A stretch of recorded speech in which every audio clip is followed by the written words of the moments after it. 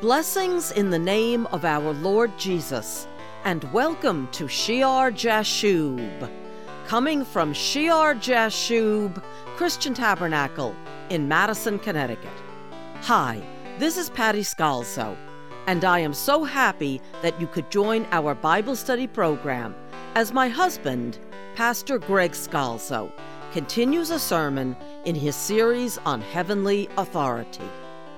The current message focuses on the relationship and connection between the local churches, and Pastor has been discussing the scriptural tension between the independence of the local church and the ties and responsibilities one church might have to another, especially to a founding church or institution.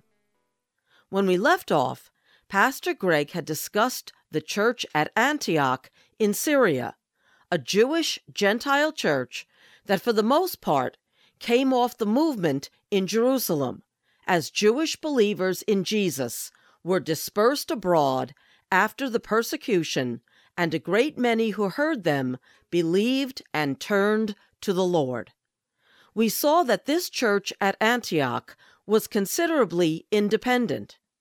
Therefore, when the things going on at Antioch are heard about in Jerusalem, the church there sends Barnabas to them. As we pick up the sermon, Pastor is discussing how, at this time, the original apostles had the Church of Jerusalem as their home base. Let's rejoin Pastor Greg Scalzo.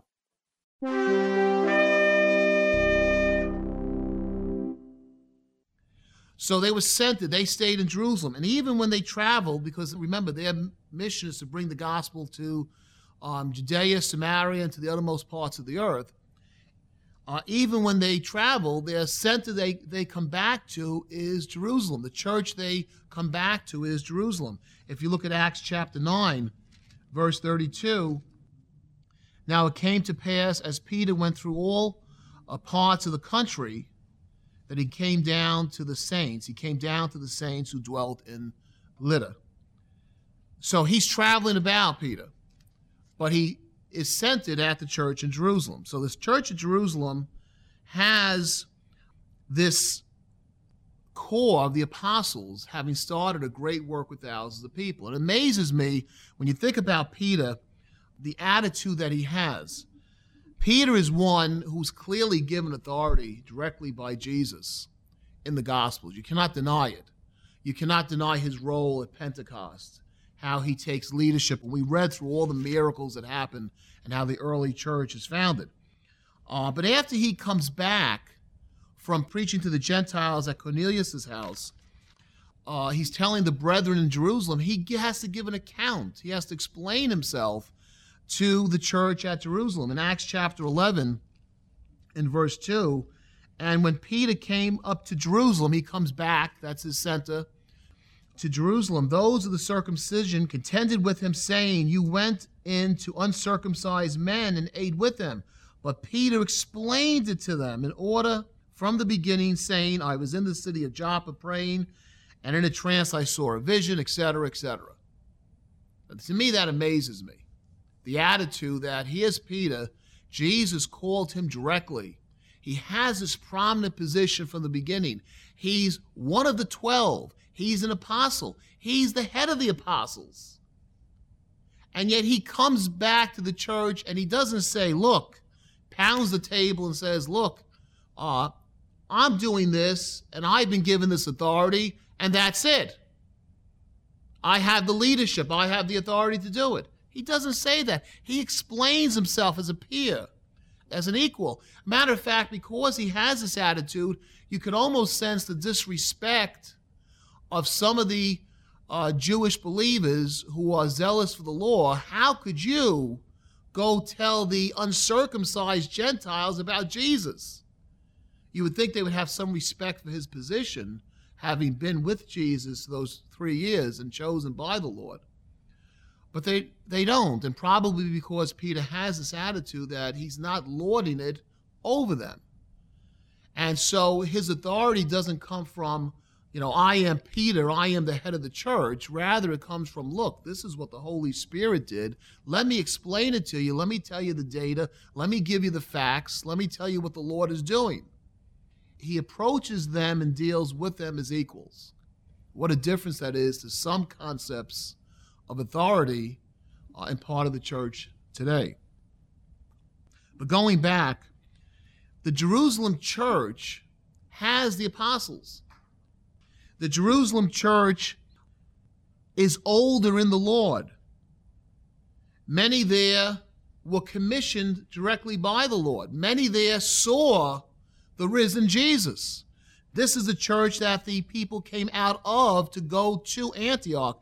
They have every right to be concerned about Antioch, to know the truth of it, what is really going on over there, to have a burden, to have a sense of responsibility, to know that the movement in the Lord Jesus over there is according to the Word of God.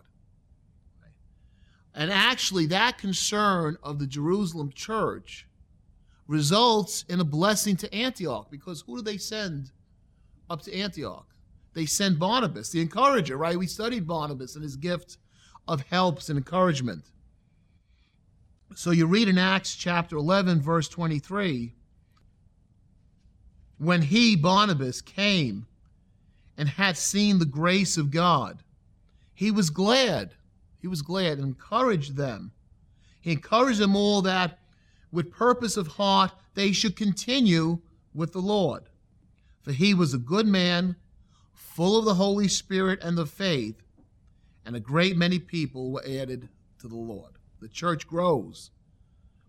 Barnabas, though sent by Jerusalem, of the church of Jerusalem, yet full of the Holy Spirit, it's because of being filled with the Holy Spirit, he recognizes the grace of God on the church at Antioch, and then it becomes a blessing to the church of Antioch.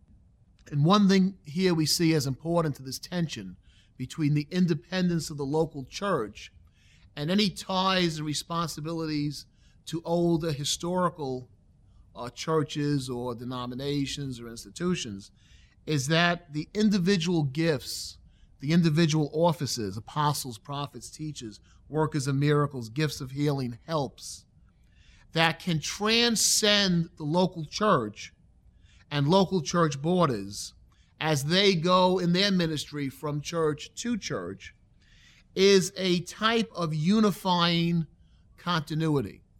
It's not a unifying of institution, right? It's not a unifying of organization, of hierarchy, but it's a unifying of the Spirit, a continuity by the Holy Spirit as individuals with different offices and gifts, many of which you never hear spoken about in many churches, right?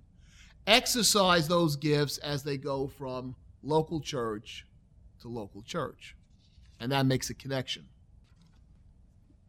And because he, Barnabas, is sent to Antioch by Jerusalem, what else happens? Verse 25, then Barnabas departed for Tarsus to seek Saul, who would become the Apostle Paul. And when he found him, he brought him to Antioch. So it was that for a whole year they assembled with the church and taught a great many people. And the disciples were first called Christians in Antioch. Now there's another benefit. All that started from Jerusalem being concerned. Now Paul. And a whole universal church with a capital C will benefit. The whole body of Christ will benefit, because ultimately Antioch, under the Holy Spirit's guidance, set apart for me, Barnabas and Saul, will send them out, and will send Paul out then on his second missionary journey also. That's Acts chapter 15, 35 to 36. His third missionary journey, Acts chapter 18, 22 to 23. They will send them out on these missionary journeys that will change the whole world, because Antioch has Paul and Barnabas. And they have Paul because of Barnabas, and they have Barnabas because of the church at Jerusalem. You see how it ties together? The local church is not in a vacuum. So on one side, you have the independence of the local body, but it's not an independence that's in a vacuum. There are ties.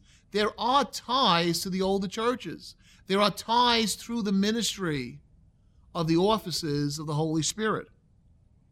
You have the independence and the self-governing with the body of elders on the one side, and then you have the connection of the church to the church, capital C, on a whole to other churches, and especially to founding churches that have been used by the Lord and anointed by His Spirit and which are true to His Word.